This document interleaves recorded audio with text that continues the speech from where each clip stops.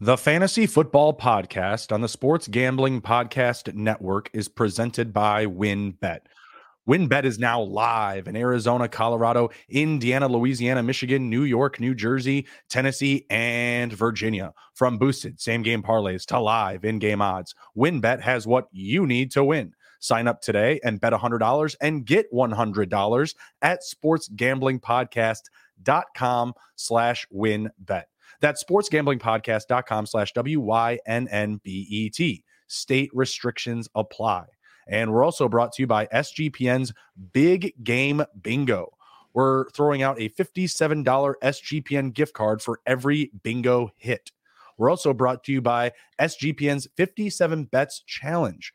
We're throwing out $570 cash and a $570 gift card to the winner of the props contest. Get all our contest info exclusively on the SGPN app. And if you're going to be out in Arizona for the big game, make sure to check out our live show at the Ainsworth Thursday at 11 a.m. Register today at sportsgamblingpodcast.com/big game. And welcome in to the Fantasy Football Podcast presented by the Mothership, the Sports Gambling Podcast Network. I'm your host, Justin Bruni. Joining me as always is my co-host, Mr. Andrew TD King. Rob, how we doing, boss? Good, man. Excited, man. Super Bowl weekend. It's just like Christmas for me, man. I love it. Friday, we have Underdog releasing the first 2023 best ball contest of the year. So, man, it's going to be a fantastic weekend. How about yourself? How are you? Doing good. It's a very, very busy week on my end leading into the Super Bowl. We got a lot going on over here at the network. We've got all the good betting content for you, all the fantasy content in Dynasty. Be sure to come and check out some of our stuff. You know, we got Cody Z, Matt Morse, Matthew Cummings. They're all putting out some really good betting content, whether you're looking at like novelty props, whether you're looking at player props, game props, halftime props, whatever it is. We've got all sorts of good stuff for you right now over here at Sports Gambling Podcast Network. So be sure to come ride with us. Just busy, man. You know, putting out content, working, waiting for the weekend. You know, it's one of the bigger weekends of the year. So I'm pretty excited about it. I'm assuming you're still riding with your early pick in the Chiefs in the Super Bowl. Of course. Yeah. Fuck the Eagles. Yeah, exactly. Oh, yeah. We are not Eagles fans at this part of the network. That's for sure. We have plenty riding with the Sports Gambling Podcast Network, but me and Andrew are not one of them. Anytime you get Patrick Mahomes as a dog is a good day. So only getting better odds. Damn but right. As I've been reading the trends and reading our content from all of our analysts and contributors, many of us are on the Eagles. So we'll see what happens. Any favorite props that you're taking? Yes. Actually, here I have. I went with a buddy last night for about an hour and a half. I've got my diary right here, Justin. Yeah. A couple I really like. Mahomes over 38.5 pass attempts. Okay. That one I like. I think no matter which game script happens, whether they're winning or losing, he can get over that. Will there be a 2-point conversion attempt? That's plus money, not conversion, just Love attempt. Plus it. money. Love that. I like the Chiefs over team total of 99.5 rushing yards and the Eagles under 144.5 rushing yards as a team. Okay. I obviously I don't want the Eagles to win, but I do think AJ Brown will have a good game. So I like his over 71.5 receiving yards as well. And man, I'm going to have anywhere between 35 and 60 bets on the Super Bowl, everything from the coin toss to, Hurts to throw an interception. So, I mean, there's a ton on there, but, those are some of my favorites that are, I feel like locks. Locks, he says. Locks. Well, we'll definitely have to, I don't know, we maybe have to get something going on Sunday. Maybe get a little, adjuncture show. Maybe a little pop-up show with some props. We'll see if we got time. Well, I know we're going to be riding the next 3 nights. We've got tonight. We're doing RB reviews. We're doing some recent news. Tomorrow night, we are doing the big game strategy show. That's going to be awesome. Andrew dropped his big game strategy underdog article today. Be sure to go check that out. And then Friday, we're doing the early underdog show for next year. So that's going to be a lot of stuff here. But, Sunday, I don't know what you're doing, but I'm just hanging out. Some live draft. Live draft tomorrow night and Friday for everyone. So make sure you stay tuned. Watch our Twitters. Watch the Fantasy Football Twitter. And, man, we'll let you know what time we're going to be doing it all. Should be a lot of fun. 9 p.m. Eastern both nights, I believe. But let's dive in here to some recent news. Derek Carr getting permission to visit with the Saints. Looks like that's his team at the top of the list right now. What say you with Derek Carr moving over to New Orleans? Do you think that'd be a good fit, or are we going to need another visit? It's interesting. I did think about this today a little bit, and I think it would be a decent fit for him.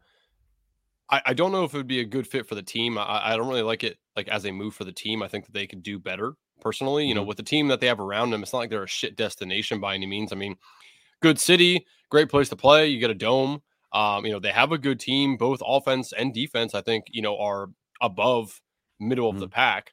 So I think it's a good destination for a quarterback to land. Like, would they consider allowing Aaron Rodgers to take a look at them? That could be something. I mean, Rodgers is getting older. He don't want to play in that fucking wind and cold of Green Bay. I mean, why not go to the nice Louisiana weather, right? So I think the Saints are kind of jumping on a little quick, but I do think for Derek Carr's purposes, it would be great for him. I mean, you got some good, offensive weapons there in Alvin Kamara and Chris Olave. I think that they're going to add some depth there as well. I really hate Michael Thomas, so I won't even get into that. I mean, that dude's just a big old wuss. I think they're going to move on from Michael Thomas. I think they probably should. I mean, he stubbed his toe and he's out like 2 years. So, I mean, there's something wrong with that man. But, I mean, for Derek Carr, I think it'd be a really good landing spot for him. I think that he could excel there probably about as much as he did with Las Vegas. So, we'll see. But I don't like the move for the Saints organization. I think it's kind of a meh landing spot because if you don't have Michael Thomas there, you're just looking at maybe like Chris Olave. There's a couple of other names we're going to bring up here that could be cap casualties that I feel like may actually fit well in New Orleans, but I don't know. I feel like it's a nice, easy move for them because they just got those picks from Denver.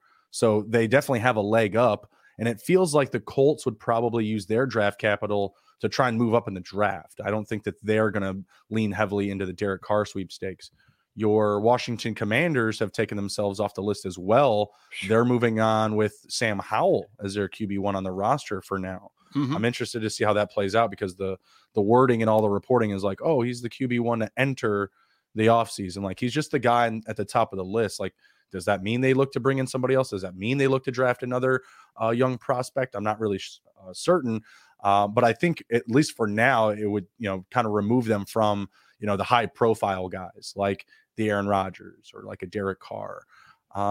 It's really tough for me to pick another team where he might land or where he might take another look. Like if he's already with the Saints, I got to doubt that, he's making a trip to Tampa Bay, and I don't know if Tampa Bay has the capital or the trade capital or the assets to really make a move for a guy like Derek Carr if they're not looking to give up a top pick.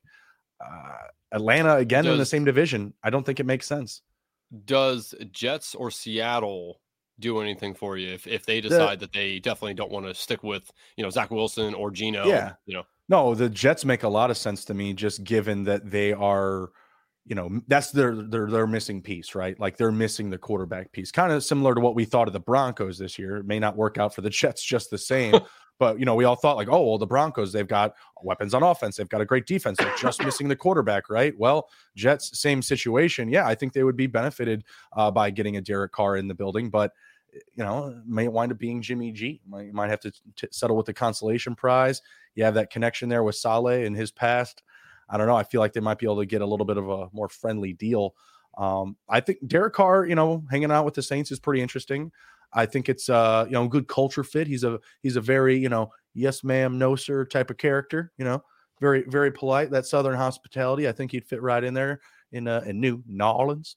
So yeah, I don't hate it, but I don't love it by any means. And I don't think that it, necessarily moves the needle with any distinction for any of these guys like fantasy options like Olave or Kamara. What are they doing at tight end? And I guess that kind of brings me into our next bit of news here is it looks like, or it would appear, an early on cap casualty for the Chargers would be Gerald Everett and Keenan Allen, two pivotal points of their offense there. There's a huge market for tight end. Like I could see Gerald Everett landing on anywhere from like 8 to 10 different teams. Now, the market for receivers doesn't feel as rich. Where are a few places you might see those players land, in your opinion?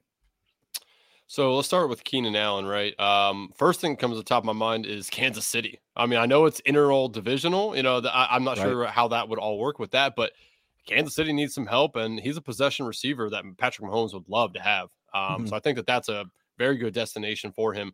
I also think the Bears, for 2 years, potentially good stop for him, right? 2 or 3 years, Money, maybe. baby, money Yeah, I mean, the talks, Bears and we've have got it. a shat ton of money, as you know. So like that's a good fit for me. Also the other one that came to mind would be Atlanta. I think that again, he's going dome to dome, right? Doesn't need to worry about, oh, can I play in the dome? Like Mhm. I think that would be a good spot for him too. And again, I don't know what Atlanta's going to do at quarterback, if they're going to stick with Ritter or whatever the case may be. But I just think that he would be a good fit there for them. Like that, those are the ones that like really came Mhm. to the forefront of my mind when I started to think about this. As far as Everett, man, I agree with you. Really, I don't have any place that I think he would be dominant. I just think there's a group of anywhere from 8 to 12, probably Yeah. places that Oh, he could fit in very well. I have, was that 3, 6? Yeah, I have 11 on my list. The whole NFC North could use him. The Lions just got rid of Hawkinson. The Packers are still riding with Bobby Tunyon. The Bears, Cole Kmet, let's not talk about it. Oh, man, I love Cole Kmet. I mean, I love him. I mean, don't get me wrong. Like I'm loving the idea of Michael Mayer too from Notre Dame. I love me, some tight end, wide receiver, utility guys for sure out of the University of Notre Dame. But it's not working out. The experiment, I feel like, has been a failure, I would say, thus far. I would love to get Keenan Allen in that lineup. My goodness. You get Keenan, you get Darnell Mooney coming out of the slot, you get Chase Claypool on the outside. It's really not that dissimilar from what he had with the Chargers, moving i.e. from Mike Williams to Chase Claypool. So I think that Yep. would be a great fit. But Oh, let's give Darnell Mooney some more respect. I think Darnell Mooney is a better complete receiver than Chase yeah, is personally. Yeah. well, I agree with that. I agree with that. I definitely think he has more utility, period, just because you can throw him anywhere on the field.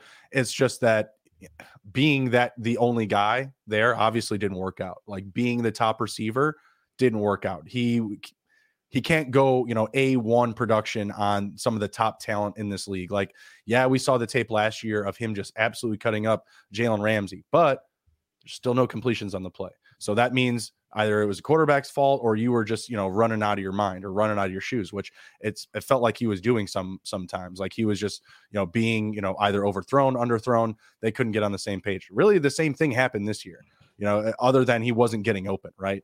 So I would like to see them do a little bit more. Wouldn't hate either of those players moved over to the Bears.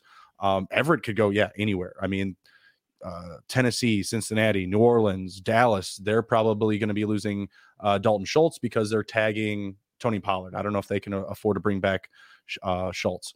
The Giants, Carolina, again, the 3 NFC North teams, not the Vikings. A lot of opportunity here for him. For Keenan, I'll say the Bears and probably the Ravens. I think the Ravens obviously need a huge amount of help at the wide receiver position, but I just feel like, the Justin Fields and the Bears did a lot this year where they're going to throw a lot of money his way. And I feel like honestly, they have a lot of money to come away with anybody. They could get Schultz. They could get Keenan Allen, like really just take their pick from the lot.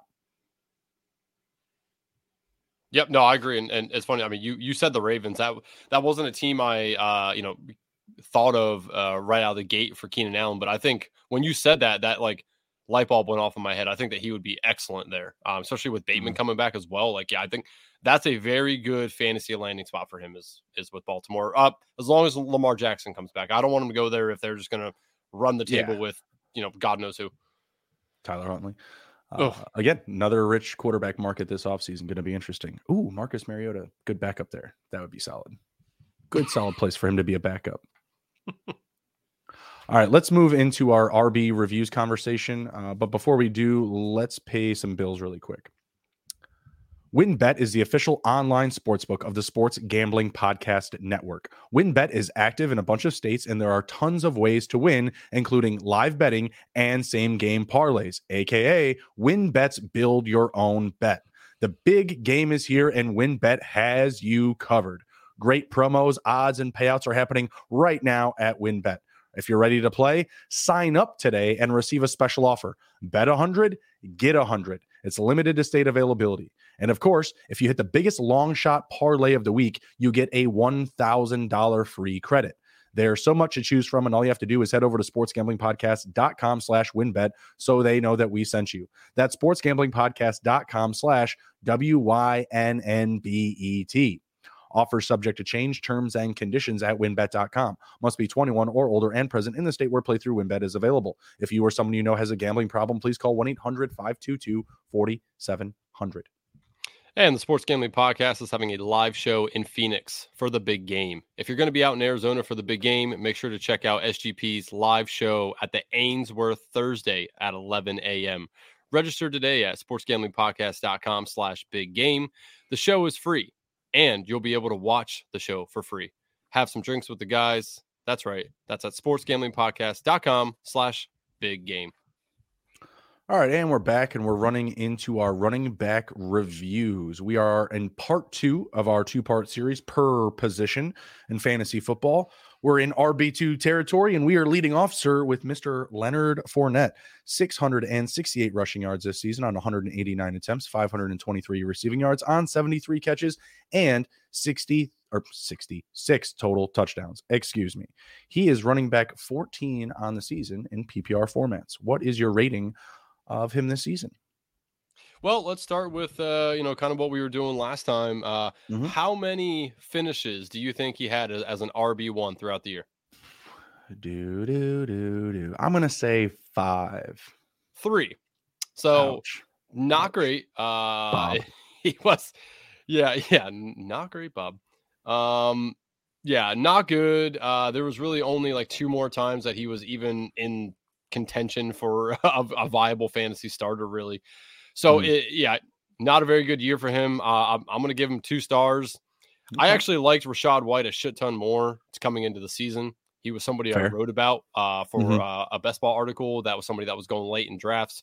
I just think Rachaad White had a better skill set. Outside of, he did need to work on his pass protection, and that's kind of where Leonard Fournette, helped the team a lot more than Rachaad White did. But Rachaad White was just a better back. I know Lenny was there, for a few more years, obviously, so they were used to him. But he just wasn't very good, man. He's a 2-star player for me. And honestly, with Brady gone now, I really don't know what's going to happen with Leonard Fournette. I mean, this could be one of the last times we really even consider talking about him. I mean, he's just not going to be very good, I don't think, staying on this team. And depending on where he goes, he might just be a backseat driver.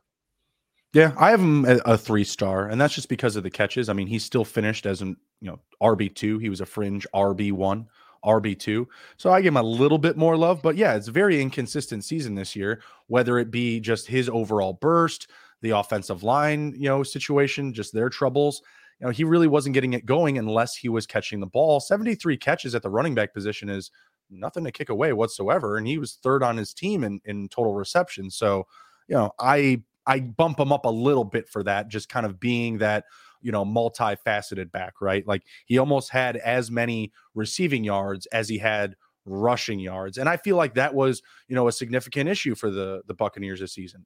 Their offensive line couldn't keep Brady upright. They couldn't get the run game going. And obviously Fournette, didn't benefit from that. But that receiving floor kept him at the RB2, RB1 conversation, right?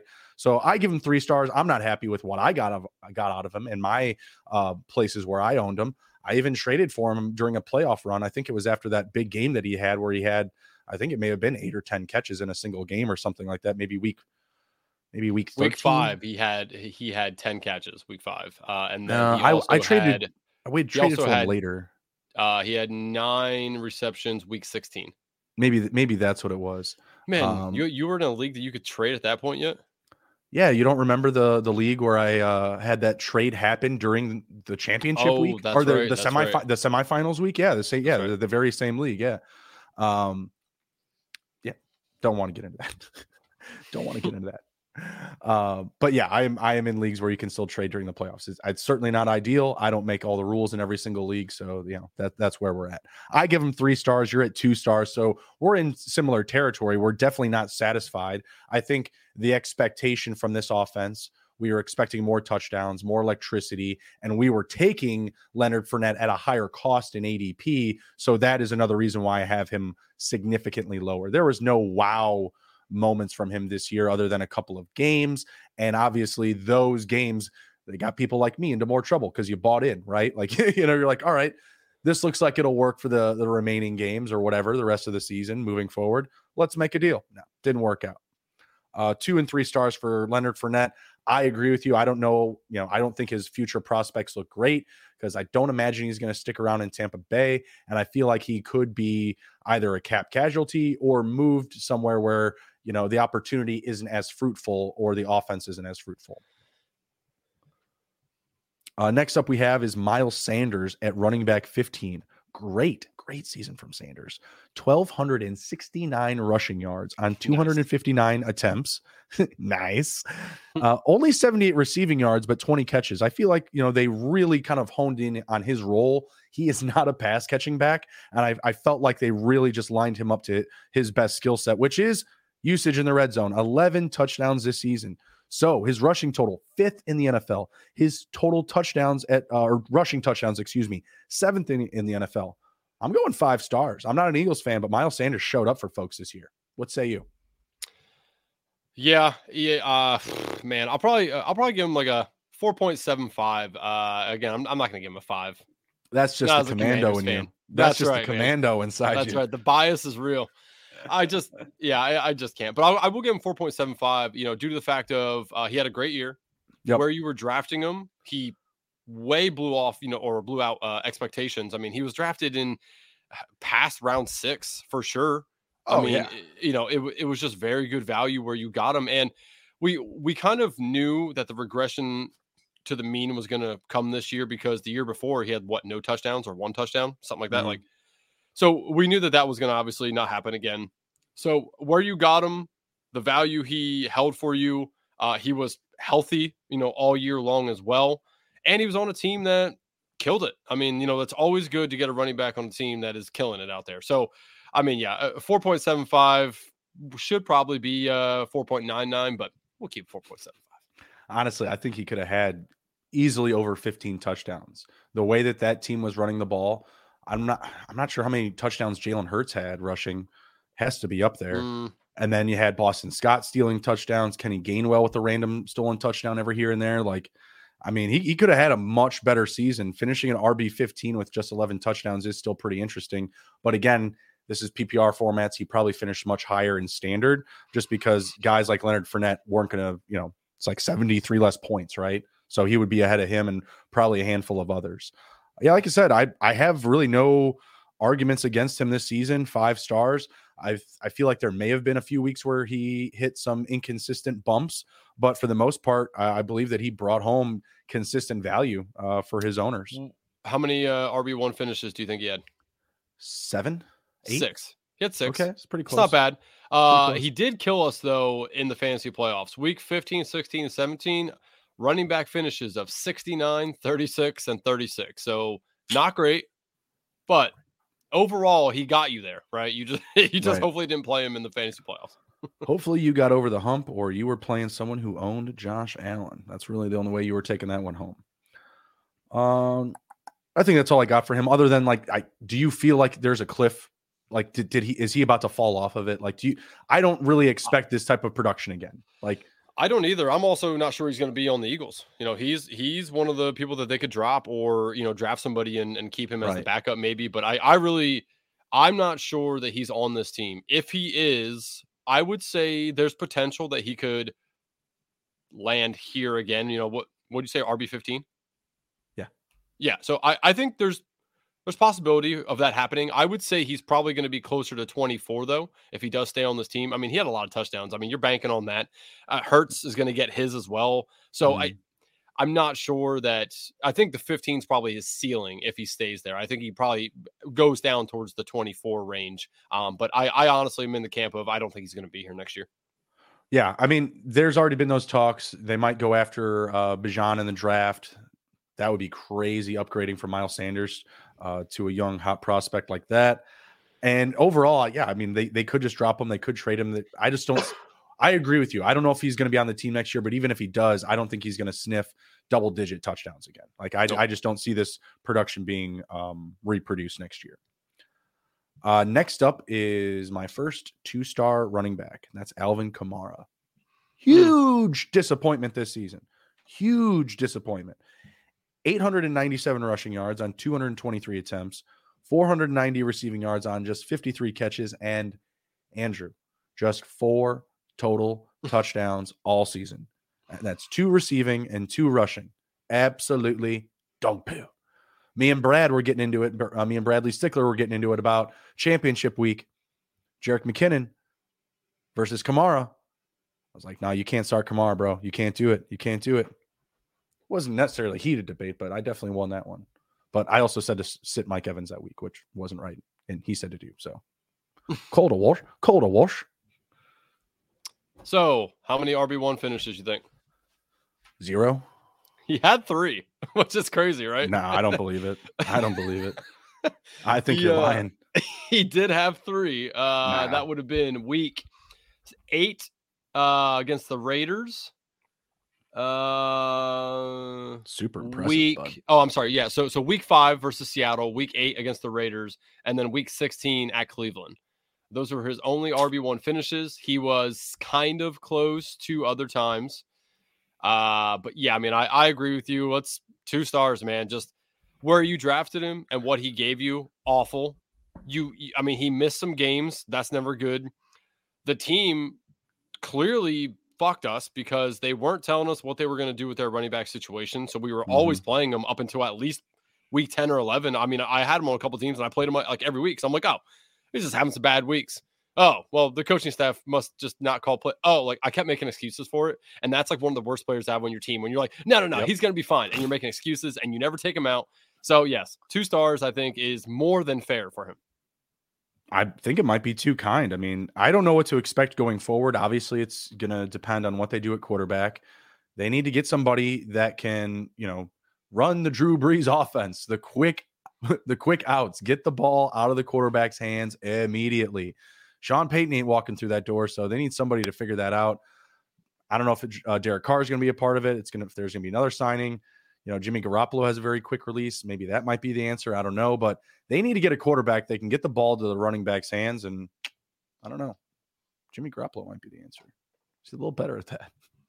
He really prefers to get the ball to the running back. He's not bad at it. Derek Carr likes to take shots downfield. Jimmy's like, nah, I did that in the Super Bowl. I'm good. Like, I figured that out. Like, I'm done. 40-yard targets? Nah, thanks. I don't think so. No, I don't know what it's going to take to fix his production for next year. We could be missing him for 4 games because of the court hearing. Suspension looming as well. Like, not good.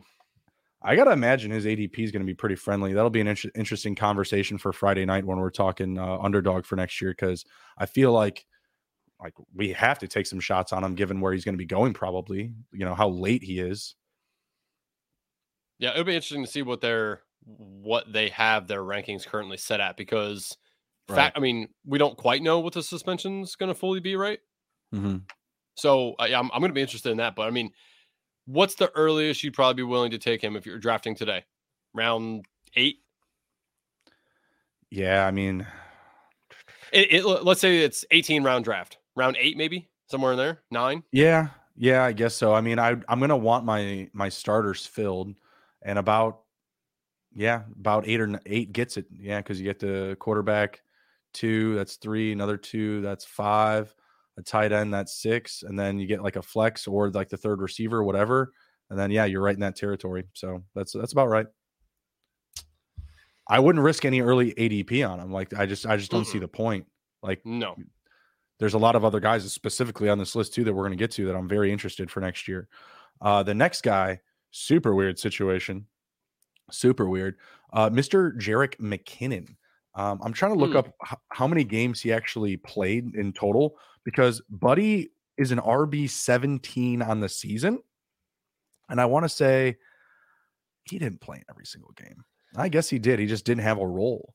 Well, let's see. Yeah, he I want to say it was after the bye. He had played in every single game, but his role really only expanded what looks like week 13 and later. Everything before that is all 7 points or less. Well, he had 1 touchdown in the beginning of the season, and his numbers are completely held up by touchdowns. Dude had 10 total touchdowns, 9 receiving as a running back at the age of 30. Very interesting. I don't expect him back next year. Rating this season, I mean, it's difficult because you didn't draft him. He was a waiver wire pickup. What you got out of him, I feel like, is 4 stars. Like, I don't know if that's an overreaction just because I had success with him or I have bias because of that. I don't know, but I like what I got. And it's on very, again, in a few period of weeks, like of really high volume. He had 56 catches on the season for 512 receiving yards. He only had 72 carries on the year with 291 rushing and just 1 rushing touchdown. So those big multi-touchdown games, in the last quarter of the season were just so huge. Like, I mean, maybe I'm even selling him short at 4 stars. What do you think? Well, we are definitely a part on this. I'm going to give him 2.75 because really, you could only utilize this dude like fully, like actually trust him week 13 on. Up through that point, it would not have been very kind to you to start him. So, I mean, what is that? 20% of the year you could use him, 15 maybe. That's not great. So 2.75. Obviously, he was fantastic week 13 on. He really helped you potentially win a championship, which is obviously, helps. But I mean, you didn't draft him thinking that this was going to happen. You didn't draft him at all. I mean, that's true. I mean, best ball, he was going later in drafts. Sure. I saw, but yeah, regular redraft stuff like that. I mean, you're right, but still, I mean, you pick him up. I mean, when do you think people actually picked him up for their team? Week 13? I think Sharps picked him up after the bye. After the bye, he had back-to-back weeks of at least 6 catches and 16 total targets through that stretch. I think the more casuals and, like 12-team redraft, single QBs, probably, like after week, like coming into week 13, probably. But man, just what you got out of him was just like, it was 5 stars almost every time. How many RB1 finishes did he have? Guess. 5, 4, 3. He had 3. That's the same as Alvin Kamara. He practically played half a season. That is, I mean, that's very true. Kamara, quarter of the season. Yeah, Kamara, you could at least play. Obviously, it didn't work for you, but you knew you could play him. McKinnon, like, he wasn't a guy on your roster. You're like, oh yeah, I'm sticking him in. It's like week 7. You're like, yeah, I'm gonna put him in. Like, not unless you were in a dire straits, right? Not unless you had a shit ton of injury. So, like, that's kind of the point I'm leaning into. But yeah, I mean, week 14 of 15, back to back RB, the number 1 running back finish, and then week 17 RB7. In between that was a 20, but everything else was not good. 20, 21 or later. Well, yeah, I mean, everything else early in the season, he just didn't have a role. I think what's most interesting about this situation is not necessarily what he did, but the usage that you can get out of that backfield with the right talent. Like, do you see either Pacheco or CEH actually being able to replicate what McKinnon did to finish this season next year? Well, I don't think either one of them have the skill set that McKinnon does in the pass game. Like, that's where he shined a lot, is the pass game. I mean, you saw it. I mean, it was like he had 2 of those touchdowns at the end of the year that were like long ass weird touchdown like catches. So it's just, what he did to get the touchdowns is not something that happens every week. So I don't think so, to answer your question, but I do think Pacheco could, I guess, have spurts of what we saw from McKinnon with this offense. And I do think Pacheco stays. I'm not sure McKinnon does. I think they're probably going to want to get a little younger in that position. I mean, he's going to be 31 next year. I don't think they want to keep riding that, so they'll probably do something to get somebody younger with the same skill set. Miami, baby. McKinnon in Miami. I mean, maybe. Yeah, that's possible. They'll create the Bermuda Triangle of running backs between McKinnon, Mostert, and Jeff Wilson. Be awful. Awful. One Jeff team we cannot pick like any damn. Jeff was great. From. Yeah. Okay. I love Jeff Wilson. He was awesome when he was healthy. Yeah. Okay. Well, yeah. See, therein lies the problem. Well, yeah. I mean, he was good with 2 teams this season. You know what I mean? Like as long as you know how to use them, you'll get some production. Yeah. He's not going to make this list, by the way. I wish he could have. Out of my heart. So yeah, Andrew's got 2.5 for McKinnon. I've got 4, a little bit different there for the RB17. RB17 again for only a quarter of the season is pretty good. Damn double-digit touchdowns. It's crazy. Next up, we have Mr. James Conner of the Arizona Cardinals, 782 rushing yards on 183 carries, 300 receiving yards on 46 catches, 8 total touchdowns. pretty average. I gave him a 3. Like these are pretty low key numbers, just enough to keep you relevant. What do you think? Yeah, I would say 3 is fair. 3 for him is fair. Obviously he did miss some time. He missed 3 Mm-hmm. games throughout the season. Obviously went out that one game as well. Mm-hmm. How many RB1 finishes? I'm gonna say it's a good number. I'm gonna say 4 or 5. It is 4. And he Okay. did have 2 finished as RB13 on the week. So technically he could have Pretty potentially had close. 6. Pretty close. So but a lot of that was at the end of the season. He definitely Mm-hmm. played better at the end of the season. Beginning of the Yep. season, not good. RB finishes of 18, 41, 35, 33, 37. Then he got hurt, came back 21, and then started to do what he did at the end of the season and be really good. So I don't know what they did to change. I'm looking at like the attempts and stuff. His attempts definitely went up at the end of the season. So maybe that helped, but they definitely became more run oriented, I think, to just try and protect the passing game that was absolutely abysmal. Yes. Kyler sucks. Hence they can't even hire anybody to fucking come there and be the coach. Not a good situation. No, not a good situation. Who was that then in the news? I can't remember that they said, "Nah, I'm going to pass because Oh, I think Kyler. That was Peyton, wasn't it? It was Sean Payton. Was it Sean Payton? I remember sure there was an article out. It's like, the guy was like, "Nah, I'm good." Like, screw that kid. You know what? No, actually, I think you're thinking. Yeah, I think it's somebody else. I can't remember. I saw something today. I read that somebody said that Sean Payton was asked to come to Arizona and never even took the offer because he didn't want to work with Kyler. And he's like, and then they said he took the Broncos job despite Russell Wilson. Like that's how bad Kyler Murray is. I'm like, ouch. Jesus. Oh damn. I mean, as our fearless leader, Ryan Kramer says, Kyler runs like a damn gymnast. Like, and that's what got him hurt, running like a gymnast. If he would, be able to take on some contact, that the strides of do. Yeah.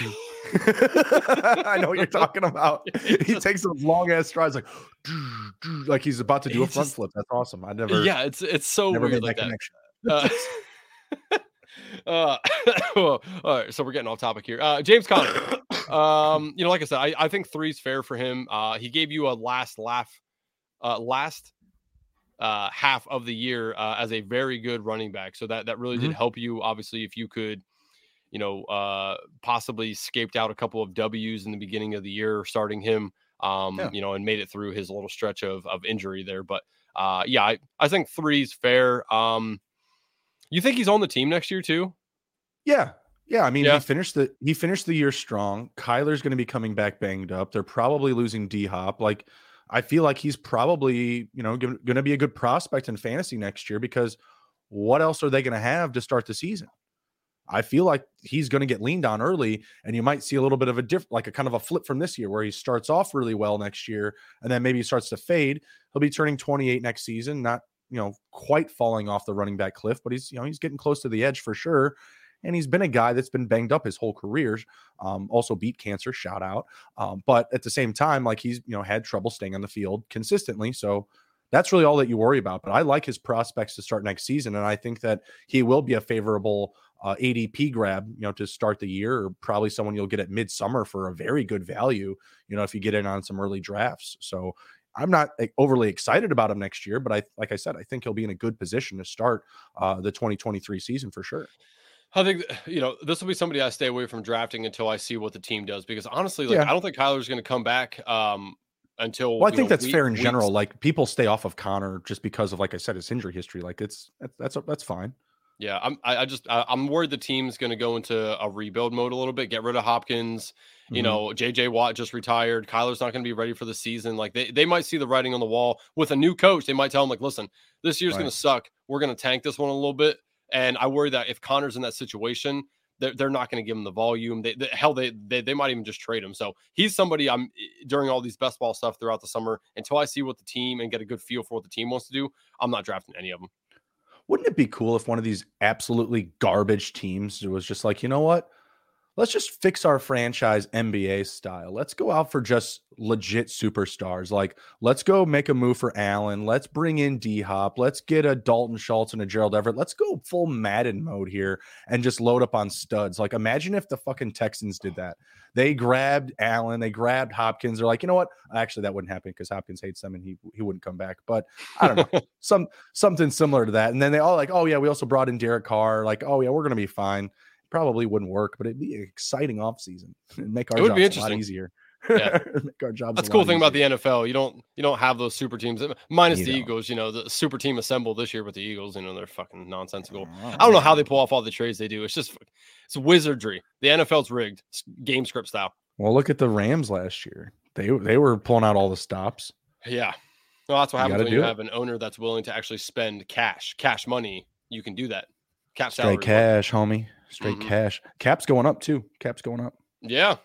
Man, your Bears, dude, they just have like a full team's worth of cap available. Dude, if Poles messes this up, man, like epic failure on his part. Has to have a super aggressive offseason, has to be aggressive in the free agency, in the draft. Like they should literally hold that pick until the seconds before that clock runs out. I'm telling you, like, get every bit of value that you can. Drive that cost up.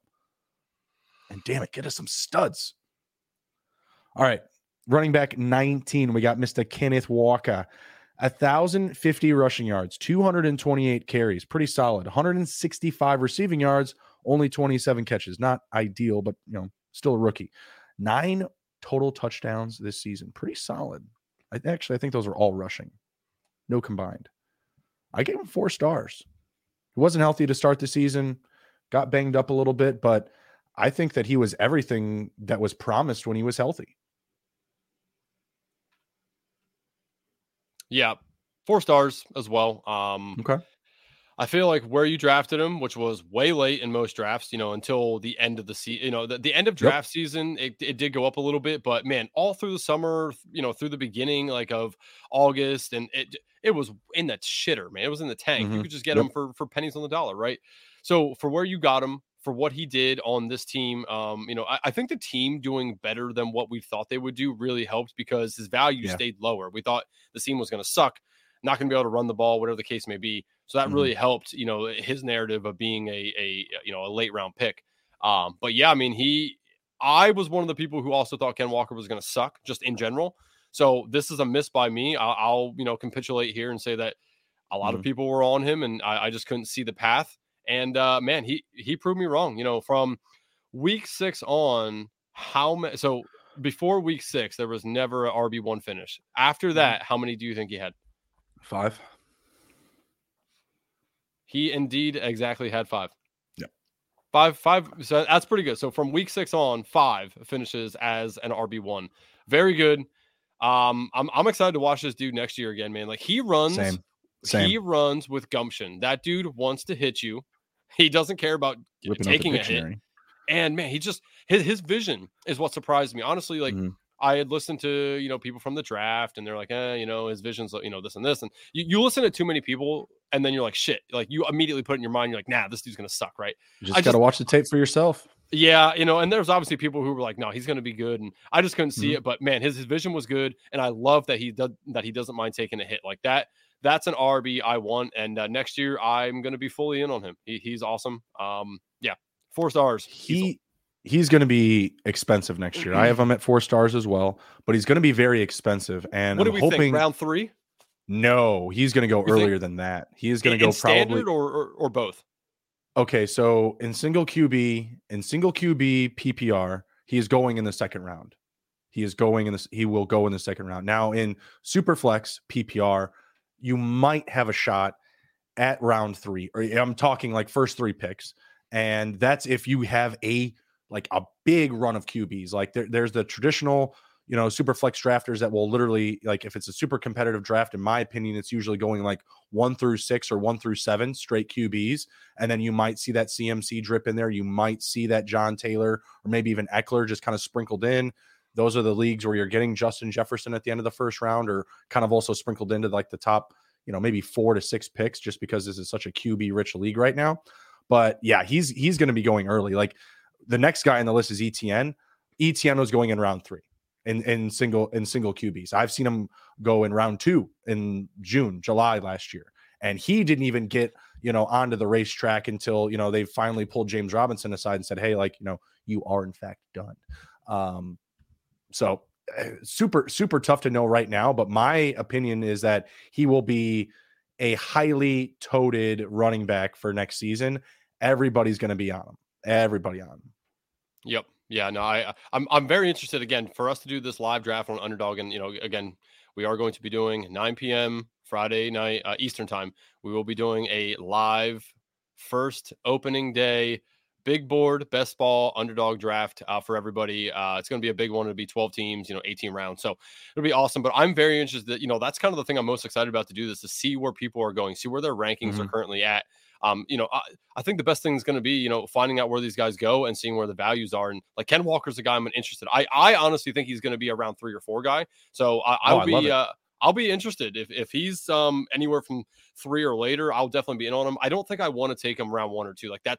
I think that's still a little too rich for my blood. The offseason is going to be crucial. Like if they bring someone else in. So if they're going to ride with Rashad Penny and Ken Walker going forward, Ken Walker could be drafted in the first round in a lot of leagues and single QB. Like I really feel that, because in a lot of leagues, people get super aggressive with running backs. And if you see, 5 or 6 running backs go off the board in the first round, like end of the first round, beginning of the second, like that name's going to be looking very comfortable, because I think there's that perception that he is going to be like a 300 touch plus running back this season. What did he have? Over 250. And what, he didn't play in the first how many games? In the first, he didn't play week 1. That was it. Oh, and then he missed week 14. Okay. So out of 2, he still missed 2 games, and the first handful of games he was still playing second fiddle to Rashad Penny, right? Yes. So I believe the perception is that he's going to be a high volume running back. Pair that with his youth, pair that with the production of this season, and you have yourself an A1 prospect and fantasy for next year. So, I mean, I very well could have him inside like my top 8 running backs. I don't think that that's like a far cry. Interesting. Next man up, Travis Etienne. Really not that dissimilar. Like I'm probably putting him in like that same space. He'll definitely be a top 10 guy for me next year. 1,125 rushing yards, 316 receiving on 220 carries and 35 catches, 5 total touchdowns. This was another 4-star rating for me. He finished at RB20 in PPR formats, mostly because James Robinson was just eating all the dirt like in the first 3 or 4 games. Everyone was doubting that he still had a pulse, that he was going to be existing this season. It wasn't long, but obviously James Robinson can still play. Like he ain't dead. Scored a good amount of touchdowns in the first handful of games. But obviously, they traded him. They, followed through with their plan to make him their guy. And again, this is another situation where you got to be on the pulse for the offseason, because if they don't add anyone significant, this is going to be a guy that's pushing well over 300 touches. Got to keep in mind, we're in a 17 game game plan right now, schedule that only boosts the opportunity for production and touches and fantasy value. So super happy with what you saw at ETN. He cost a lot though. He cost a lot more than Ken Walker this season. Like I said, he was being drafted in the 2nd, 3rd, and 4th round in single QB leagues early on this year. People are super high on him. Yeah. I'm going to give him a 3.5 star. And the reason he's not 4 is exactly what you just said at the very end, is that where he was drafted as opposed to Ken Walker was much more expensive. So I'm gonna dock him half a star for that. 3.5 still good. It's fair. Honestly, he opened up the season dog shit through week 6. Just not. He was fumbling the ball. Like that was my concern for me, is that early on, like he couldn't keep his hands on the ball, and James Robinson was doing all of these good things, and it's just like, man, like, I wasn't taking a victory lap because I was not on ETN at his ADP. But at the same time, I was just like, why are people so surprised that this happens in the NFL? The very next guy that we're going to talk about, he took a big hit in value this year. It happens all the time. Like there's expectation versus reality. And I always hate when people just box themselves into takes like, oh, you can't take James Robinson because he's just nothing. He's like, dude, he's on an NFL team. He's 2nd on their depth chart. Like you think he just won't touch the field? And there's a lot of situations like that. Like, people were so low on DJ Moore during his dip. I was like, do you know who DJ Moore is? Like what his skill set, what he can do? Like, yeah, you should go out and target him and get him for cheap. And then 3 weeks later, he blows up for like 150 receiving yards. Like there's no absolute truth in this game. And that was a big, narrative with ETN. I feel like this past offseason was like, oh, he's just going to be the dude. He's just going to be the dude. Like, no, he could be, but we had to wait. We had to wait, that several weeks for it to happen. Going forward, yeah, I'm back in. I'm on the boat. Let's ride with ETN for sure. Like I said, he'll probably be somewhere in the top 10 for me, probably close to same Ken Walker territory. Youth, production, and opportunity going forward all look like great opportunities. Yep. Let's play the game. How many RB1 finishes?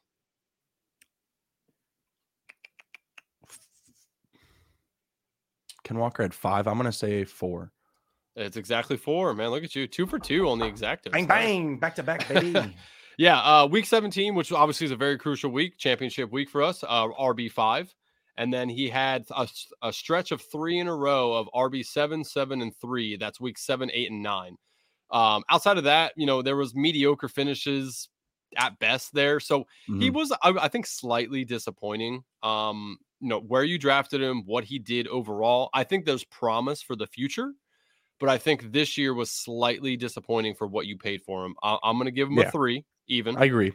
And it's hard. I don't know. I don't know what to exactly make of it because I think Trevor Lawrence is going to have a better passing year next year. What we saw this year, I think is only a stepping stone for what Trevor Lawrence can do. Right.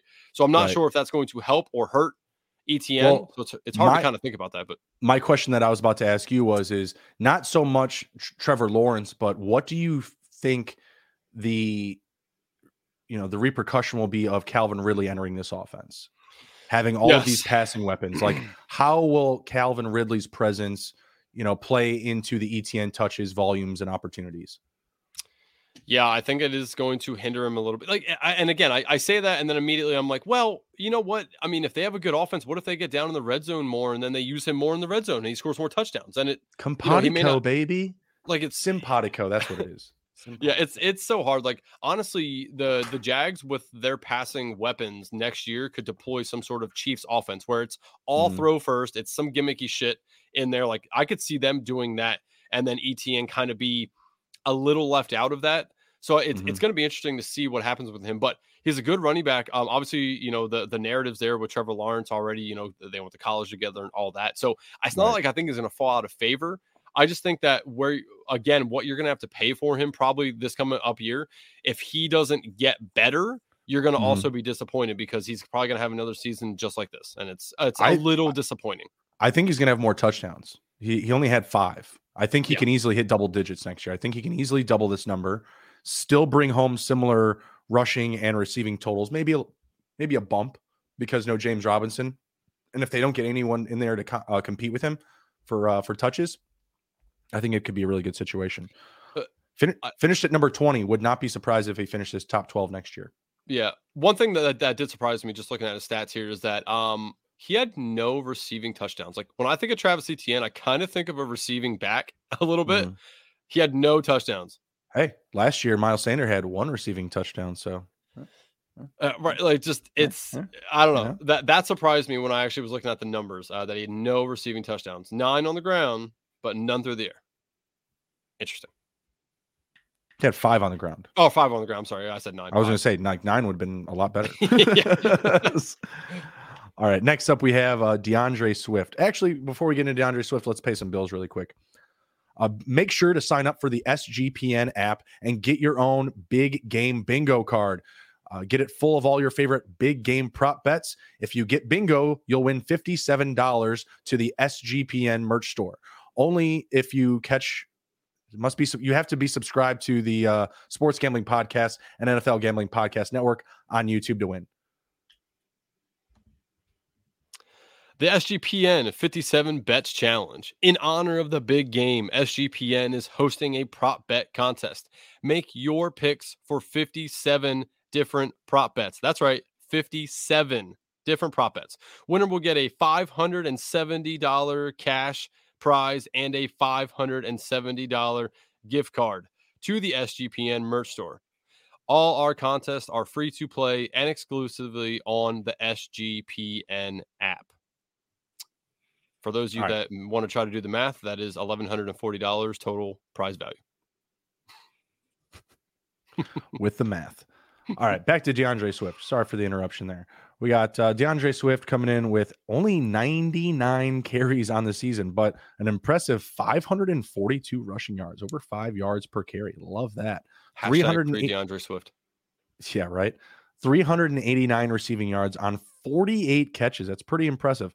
Close, very close to 150 touches with just 8 total touchdowns. Very interesting numbers. I went with a 3.5. It's not to his fault. He doesn't get to call. He doesn't get to run the personnel. He doesn't get to pick the plays. I'm in the same boat as Andrew, and I'm a Bears fan. Yeah, free DeAndre Swift. We all love the Jamal Williams year, this season, but yeah, come on, you got a real horse here, just waiting to take off on the track, and we can't even get him out of the stable here. I mean, this is rough. I give him 3.5. There could be brighter pastures ahead, greener pastures, whatever. I don't know. I don't really have that much faith. I feel like that offense, especially with Dan Campbell at the helm, they're not going to give you any easy way to predict how they're going to be efficient, like what they're going to do. And I think we saw a lot of that this season. They don't care what you think. They're going to play how they want to play, and it's going to be very mischievous. It's not going to be in your face. This is how we're going to beat you. They're going to hold their hands close to their chest. So let's revisit something that we talked about on one of the Sunday morning fantasy lounges. I forgot who asked it. I don't know if it was Dave or Brad or you. Mm-hmm. Somebody asked the question, and this was after week 13 when he had an RB6 finish, DeAndre Swift. We were asked, going forward for the rest of the fantasy season, will we rather have DeAndre Swift or James Cook? Pretty sure Emerson and I were the only ones to take James Cook, and we were kind of looked at funny. Do you think James Cook had a better end of year than DeAndre Swift did? I'm not sure. I mean, I know that he was included more, but I know that Devin Singletary we're going to be talking about soon, and he had a pretty reliable season. Mm-hmm. I don't actually have the numbers. I'm just asking you, like, from your eyeballs watching these games. I would say I don't have any notes on this whatsoever. I would say it's probably pretty similar. Like, I don't think there's going to be a huge advantage going one way or the other. Mm-hmm. I think the Lions are absolutely killing DeAndre Swift. I don't know what the hell they're doing. Like, this dude's pretty saving good. Him up, I guess. I don't know. Saving him up for what? Long career. I don't know. I mean, you so you just buy the sports car and you just put it in the garage and you're like, I'll save it. Oh yeah, no. You're not driving that Ferrari, no. It's like, no, I don't, dude. There's no rhyme or reason, like I said, but I feel like that's kind of the identity of the Lions. Like, they are not going to be that team where you know what you're getting out of them, and I think that's how they want it. I think that's how they like it. And nothing. I'm not taking anything away from Jamal Williams. Like, he was awesome, right? But like, yeah, it's great. You great, also great have DeAndre Swift. There's no reason that you shouldn't be using him just as much, if not more, than Jamal Williams. So, in my mind, a team that you said it too, Jerick McKinnon may not be, potentially on the Chiefs next year, right? Go get DeAndre Swift, Chiefs, please. For the love of God.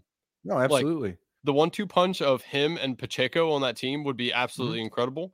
I think DeAndre Swift is great, right? This is a guy I'm gonna have a hard time giving a ranking to, because I think he's a lot better than what he did this year, because I think the Lions killed him with their play calling. So I'm going to give him. But where did you draft him though? That's the problem, right? That's where I was going to come next. Is I'm going to give him like a 2.25 because you drafted him so high. It's true, and he just did not get you there. And I don't think it's all his fault, though, is the problem, right? Like, I don't want to hold it against him. He did miss a few weeks due to injury. And then he had a couple weeks where they're like, well, he's kind of banged up, but he's going to play. And then they gave him like fucking 4 carries. And it's like, well, you could have told us, like, hey, he's like 80% hurt and we're going to give him like a small workload. Mischievous. It sucked. Why would they tell you? They were never going to tell you. Fucking coaches. This is why somebody needs to do a business plan. And I've always thought this is cool. We need beat writers that solely focus on fantasy for us. Just one at each practice for every team. You just described your job. Well, yeah, except for I don't get to go to the practices and watch all the stuff. You want us all in the building? Oh, yes, 100%. Just somebody strictly focuses on fantasy. Like, all right, like here's the things they're running. Here's the goal line. We need to sell more merch. We need to sell more merch, Andrew.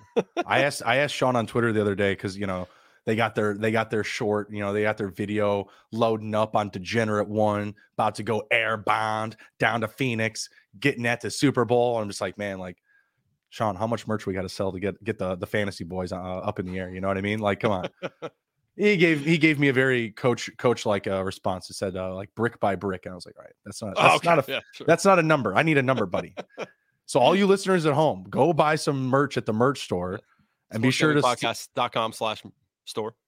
That's right, and tell them Justin and Andrew sent you, because before we can get to the moon, we got to get airbound. You know what I mean? Like, obviously we have a trajectory towards the moon, but you got to, see what the atmosphere is like up there before you start, taking, your deep shots. You know what I'm saying? So let's sell some merch. Let's get airbound. Absolutely. Please and thank you, everybody. So back to Swift. Again, like 2 point, what I give him 2.5, 2.75, whatever. Yeah, I gave him 3.5. And that's just because like the per touch efficiency is there. 150 touches to 8 touchdowns. Is that about 5% touchdown rate? Am I doing the math right? It was? It's right around 150 touches, and he has 8 total touchdowns. It's a little bit more than 5%. Yeah, I think so. I don't know. You're asking me to do really quick math right now. And I know, me too. And that's just like, why did we just do that? Like, we're not gambling. Yeah. I say, ask me about a parlay, and I got you. But there's like, that's absolutely 4 plus 471. Putting those together. So, how many RB1 finishes you think he had for Swift? Yeah, 2, 1. None. You'd be surprised. He had 4. That's crazy. Yeah. How? Beginning to start the season, week 1, RB2. Week 2, RB4. Oh, those poor people. Then he gets hurt week 3, and then he's out. He obviously leaves the game week 3. He's out 2 games, the bye week, and another game. So a total of 3 games. Comes back. That's when they really started to fuck with him on how much he was going to be able to actually, be utilized. He week 13, RB6, and then week 17 against your Bears week or RB3. But everything in between that was not good. And just looking at you just said logs, week 1 and week 17, he bookended the seasons. Like, that's not what you're looking for. I really think the injury cost him too with the franchise or with the organization, because he was, again, RB2 and RB4 and then RB39 because he got hurt. And then after that, they were just like, well, this dude's hurt a little bit, so we're just going to like not use him. Right. Well, they moved on from Hawkinson. So like, if they don't really make any drastic changes, like, I mean, you could see him actually get like that, running back receiver utility. I know that we talk about these types of guys all the time, who could be the next Alvin Kamara, running backs that can make 80 plus catches in a season, 1,500 all purpose yards. He fits like all of that criteria, right? Like, he has the speed, he has the athleticism. We've seen him just straight up leap over dudes at times. Like, he is a great athlete and a great NFL player. He just needs the opportunities. And of course, staying healthy is a big part of that too. But I mean, it's a disappointing season, but again, like the per touch efficiency, that's why I have him just a little bit higher. Still finishes an RB2. Drafted him in the first round. Ouch. All right. Next up, we have not one of your favorite people, Ezekiel Elliott, who looks like he's going to take a pay cut and stay with the Cowboys. I'm not a big Zeke fan, but hey, like, that's the right thing to do, right? Like, well, yeah, I mean, I think this is kind of like, tell me that you realize there's not too many teams who want to pay you without telling me there's too many teams that don't want to pay you. Well, he knows he's reading the room, and that's a good thing. Like, he's not creating a situation that's going to hurt the team where they have to like, try to get more creative with this. They can just get a pay cut in place. He's going to get a fair amount of touches still and still be on the team. And I think that just kind of atones to his connection with the franchise. Like, it's not like he's causing Le'Veon Bell problems. You know what I mean? Like, I think it's a good thing. I think it's going to be a good situation for him and the Cowboys next year. This season, like, numbers not very good, but did finish 4th in the NFL with 12 total touchdowns. The per yard efficiency, not there. 231 carries, 876 rushing yards, not great. And he really didn't do anything on the ground. Very Miles Sanders-esque, 17 catches, 92 receiving yards, like nothing there whatsoever, right? But touchdowns, hey, was on the Cowboys, who have a good offense, was used a lot in the red zone. Tony Pollard obviously has superseded him as the best running back on this team. Again, it feels like he's reading the room. I gave him a 3.0. I gave him 3 stars. Not terrible, but not great. I give him middle of the run. I don't want to eat here again, but it wasn't, I was able to eat. So RB1 finishes. What's your guess? I'll go with 3, 2. 2. 2's 7. final answer. Whoa! Yes. Touchdowns. Are you looking at standard? Oh, yes, I am. I was going to say, like, that's... but it fucking changed it when I reloaded the page. Oh, Jesus. All right, hold on. Okay. Let's do PPR. Hold on. 1, 2, 3, 4, 5. He still had 5. Wow, that's way higher than I expected. Those touchdowns really held him up for sure then. Week 6, 7, 11, 13. Yeah. Those are the RB and 14. Those are the RB1 finishes. Just Not looking bad. at them, there is definitely some weak defenses in there. Minnesota, Sure. Houston, Yep. Indianapolis when they didn't have Leonard back yet. Okay. Philadelphia, but when that was week 6, that was before they realized that they really had a problem there. Detroit. No, I think that's when they realized they have a real big problem. They went and signed Ndamukong Suh and Linval Joseph, and yeah, I can't remember. Was that the Eagles who did it after an ass whooping on Monday Night Football Week 9 that they did? Oh, that's right. Yeah, I just want to throw that out there. I think it was the Commanders that gave it to him. I don't know. The who? We'll move on from that. But yeah, so just looking at these, it did surprise me to see how many RB1 that's super surprising. Yeah, dude have. So he just, man, when he's out there, he looks so slow. He just looks like he's like robotic. And it's just like, you know who he what the reminds hell me are of they now? doing? Remember Lamar Miller? Oh my God, yeah. He reminds me of Lamar Miller now. These are Lamar Miller numbers. Like, pull up Lamar Miller. Like, I'm telling you, like, if you look at like the last 2 seasons Lamar Miller was relevant, I mean, if he ever was, I guess, these are Lamar Miller numbers. That's a deep pool, man. Dude, tons of carries, not many yards, touchdowns. Lamar Miller. Like, dude, that's exactly what he did. I'm gonna pull up some Lamar Miller numbers now. Man, that's interesting. Now I'm all yeah, excited. So he I'm gonna give him a 2.5. I think he was okay where you drafted him. He wasn't going super early, he wasn't going real late. He was middle of the pack, right? He was in the running back dead zone. Right. So I think he did fairly okay for that. He obviously, shared with Pollard more than you would have liked, but he still had the volume, which was crazy. Like, I felt like they held Pollard back and deployed Zeke. Which is weird to me because Pollard's clearly the better running back. I don't know what their infatuation is with Zeke here, but the game, I feel like that's how he got to where he finished and his, 5 RB1 finishes was just based off of volume. I mean, he had a ton of volume rush attempt wise, in this offense. So I'll give him a 2.5. He immediately gets knocked down, half a star for being a Cowboy. But I was surprised with the RB1 finishes. I will not lie. And it's going to be, I don't even know. As a Commanders fan, I'm like, is it going to be fortunate or unfortunate that he's there again next year? And I don't know. I mean, again, I don't think he's going to do D-line's getting just healthier. So, I mean, feels like it'll be a good thing. Yeah, I just, I don't think that he's going to be very good again next year. Like, this is a guy I'll be fully off of, not only because he's a Cowboy, but because I just think that the other running back there is much, much better.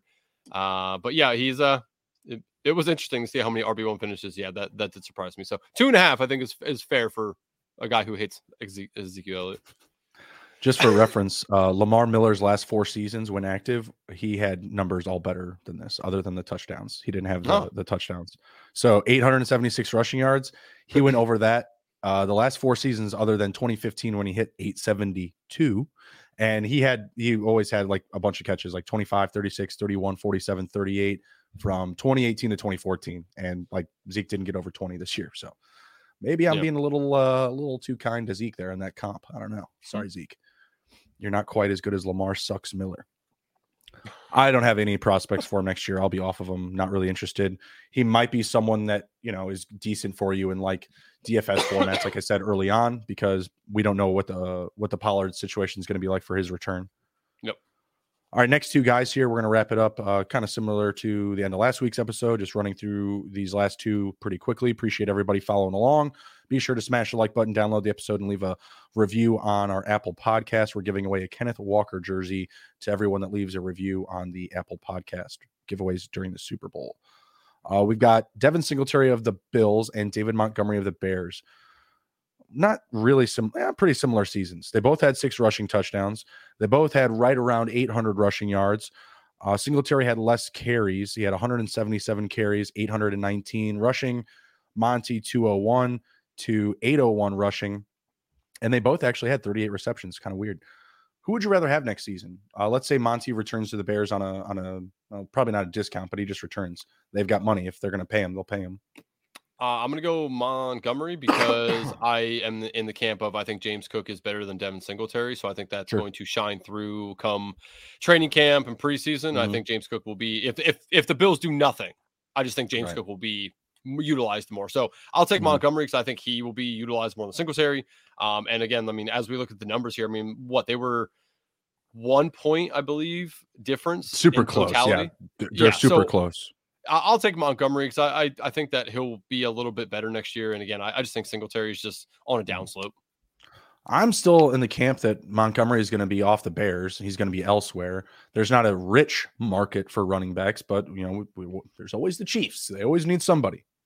There's a couple other teams like Carolina needs a running back. Rams need a running back. Dare I say the Saints if Alvin Kamara isn't doing what he needs to. The Dolphins, there's a good amount of teams out there that could use a running back. So we'll see what happens there. But I'm going to imagine that he's either back with the Bears who have a better offense. He could have better prospects. Khalil Herbert's still there, but Monty was the priority for them. Khalil Herbert love a lot, but I don't know if they're going to let him off the leash next season. Or if they will also pursue, the market if Monty doesn't come back. But if Monty goes somewhere else, it may just be a better situation in fantasy because, if he's going to land somewhere, hopefully it means that he's going to have a more defined role and he, chooses where he's going to go so that he doesn't have to have someone breathing down his neck for touches and action. So that's running back 23 and 24. Again, very close between the two. Monty, I felt like to his ADP was kind of where you're getting him. Like, I agree with that. Like 6th, 7th round. Like he wasn't really that expensive. I don't think people were very excited about drafting Bears players this year. Singletary, I feel like, again, he was drafted kind of in the similar space because you were at that point kind of taking a stand on your flex position, probably close to around 7 or 8. Because I felt like that's how he was drafted. Like your first flex player or your first draft player, first bench player drafted. Yeah, and I think both these players were in the scenarios of people were talking themselves into their backups, James Cook and Herbert, right? Like, I feel that, and that's why they were drafted lower. And actually, I think both of them, if I'm remembering correctly, both of these running backs and their backups were drafted like within 2 rounds of each other in every draft, so it was interesting to see that as well. But I think, these are 2 guys definitely that I can remember that their backups were being talked about as potential starters as well. I mean, Montgomery was like selling peanuts or some shit in training camp that one time. And like, everyone's like, oh, it's Herbert's going to be the guy. And then we see that it's like kind of a deployment of both and that Herbert gets hurt. And so it's a weird scenario for both of them. But yeah, I think I like Montgomery as a running back more than I like Singletary. Singletary reminds me of like just a little rugby player like that can like do well, but I don't think he fits what the Bills want to do. I mean, hence the Bills tried to go out and take J.D. McKissick from Washington. They went out and got James Cook. I mean, so they also went out and got Naeem Hines. Yeah, exactly. Like, so I think they're both very guys, and I don't really want to draft either one next year. But depending on where Montgomery goes, I'll be more interested in him, more inclined to take him. I've got 3.5s for both. What say you? I'll give I'll get 2.75. Again, kind of like ugly a little bit. I don't love them, but they were good draft value for what they ended up doing for the season. So I think 2.75 for both of them is fine. Sounds good to me. You have anything to share before we head out? Let them know where they can find you. Let them know what we're doing in the next couple nights. Yeah, of course. Find me on Twitter at arob23. It's down here below.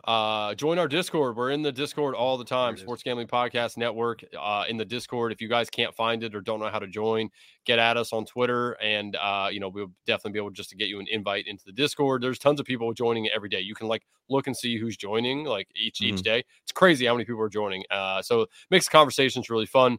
Of course, hit up sportsgamblingpodcast.com. Look at all of our articles coming out. Justin had already alluded to some of the gambling stuff we have out there. I obviously just dropped the Underdog Bid Game strategy guide there as well. And make sure to tune in tomorrow night, 9 o'clock. We'll be doing the big game draft, talking some strategy in there. I'll go through some of the stuff I put in my article. And then Friday night, the big one, the big board, the first 2023 Underdog Best Ball contest that they are releasing. We don't know what time they're releasing it yet, which I assume it's probably going to be about mid-afternoon. That, if I remember correctly, usually is when they drop and stuff around like 1 o'clock to 3 o'clock Eastern time. So we'll be able to get in there, but we're going to do it at 9 o'clock Friday night. Come join us. We'll be putting posts out about this, but man, it's going to be a shit ton of fun, man. I'm so excited for that. It's like Christmas morning for me. I'm not going to be able to sleep. Opening up your underdog presents. I love it. Now, it should be a lot of fun, should be exciting. And then we got the Super Bowl on Sunday, a lot going on. Like Andrew said, be sure to check out the website, sportsgamblingpodcastnetwork.com. We've got all sorts of good stuff for you. NFL betting, tons and tons of fantasy content for the offseason, whether you're into Dynasty. We've got IDP Dynasty going right now. The XFL guys, they're high flying. They've got a lot of content coming out. So whatever you're into, hey, we probably have some tennis and NASCAR you could probably jump in on too, or some golf. So we've got all the good stuff for you. Come ride with us. Take care. Be well. Be good. If you can't be good, I don't care. Just be good at it. We'll see you.